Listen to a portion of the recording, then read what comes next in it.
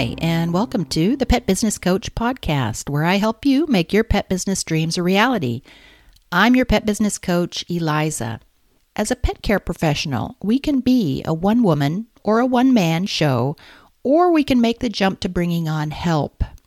When we make that jump, there are a ton of things to consider, not the least of which is, do you hire independent contractors or employees? Today, we're going to talk about some pros and cons for each of these options that will help you make the best decision for your business. I think it's going to be an amazing show, so give the dog a bone and the kitty some catnip, and let's dive right in. In a previous episode, we talked about the bubble that was coming for the pet care industry in 2021. The good news is the bubble has arrived. There's several reasons for this, including our target market, and when I say target market, I mean the affluent, upper-class, white-collar workers, stayed employed during the pandemic, and they're still spending money. They're just spending it on different things, including their pets.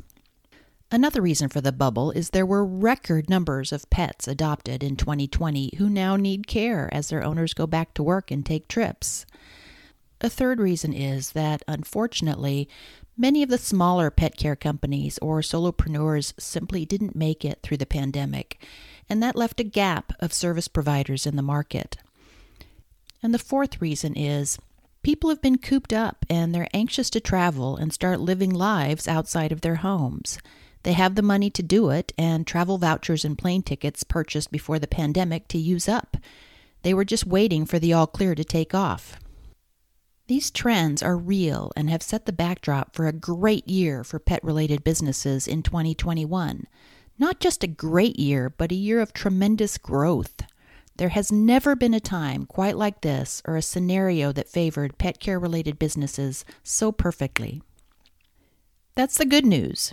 The bad news, or rather the challenging news, is that pet business owners need help. Many of us in the pet care industry are scrambling right now to hire. The bubble has arrived and the pet businesses who managed to survive the pandemic are coming back strong. My own pet business recorded the highest revenue month in our history in May. This has thrown me into a club that I'm not sure I want to be a member of.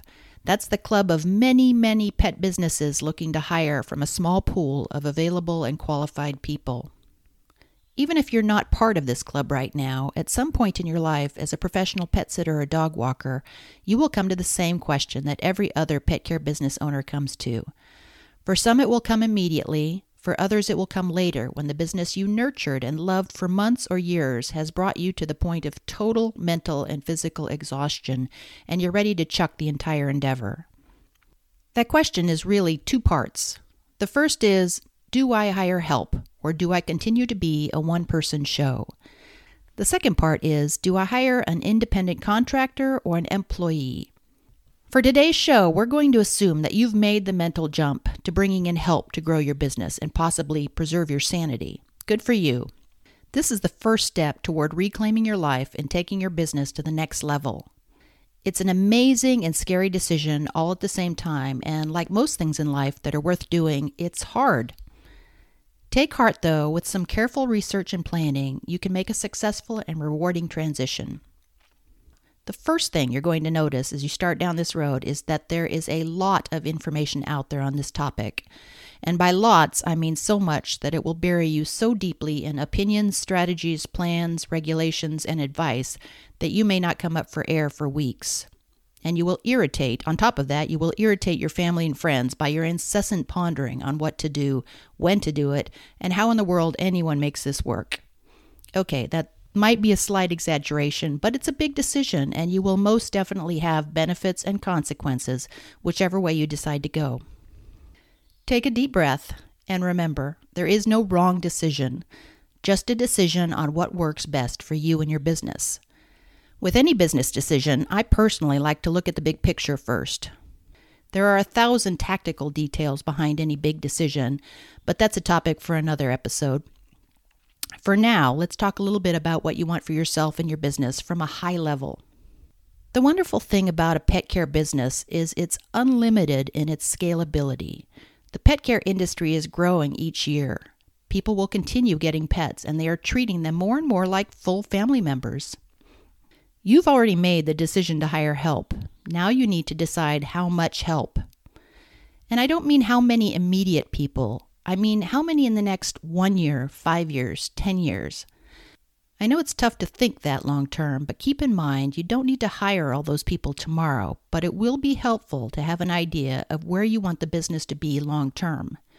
This is important because it should be a factor in your IC versus employee decision. And when I say IC, I mean independent contractor. There are restrictions and regulations around what defines an IC relationship. This is also a longer topic for a later episode. But these restrictions and regulations will impact both your ability to run your business in certain ways and the risk to your business should you be audited by the IRS. The fact is that the government is paying more and more attention to businesses who hire ICs who may not necessarily meet all of the qualifications of an IC relationship. That doesn't mean you can't hire an IC for your pet sitting business. It just means you need to be aware of the limitations and the risks. And that brings me to my second big picture point to consider.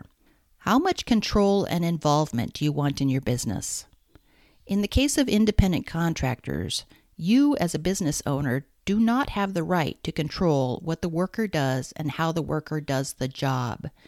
You can define the end point. In other words, you can tell a contractor to go to this house and pet sit for this dog for this amount of time. However, you can't tell them how to do it. This means you can't train them in or have any expectation that they follow your company's policies and procedures. It takes a tremendous amount of trust to work with an IC, and while most of them are very reliable, caring people, you need to ask yourself if you're going to be comfortable and able to exhibit that kind of trust. Now, it would be naive to assume that you'll never run into issues with employees as well, but with employees, you will be able to better control the situation through well-defined company policies and training. The third area to consider is what level of scheduling control you ultimately need and want in your business. By definition, an independent contractor can accept or turn down a job. This means that if you take on a new client that wants a particular set of dates and times for pet sitting visits, your IC can say no thanks, leaving you scrambling to either find another IC that will take the job or covering the visits yourself. With an employee, you can have an expectation that they will take jobs as long as they are within a time period or shift that you and your employee have agreed to previously.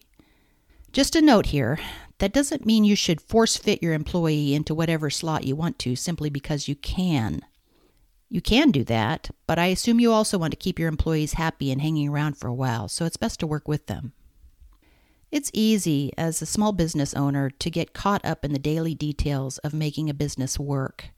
It's critical, though, that we step back and take a big picture look at our businesses when making these kinds of decisions. And don't worry, again, there's no wrong answer, and there's nothing saying that you can't change your mind if you've gone one direction and decide down the road to go in a different direction. Life is wonderful that way. That's our episode for today. I hope you enjoyed it, and if you did, I would love it if you'd leave me a review on whatever platform you're tuning in on. And if you're ready to take the plunge and launch your own pet business, or if you feel a bit stagnated and want to take your existing pet business to the next level, then reach out to me for a free strategy planning session at www.thepetbusinesscoach.dog/coaching. That's www.thepetbusinesscoach.dog/coaching. Thank you so much for tuning in, and remember, you always have a choice. Don't forget to choose happiness.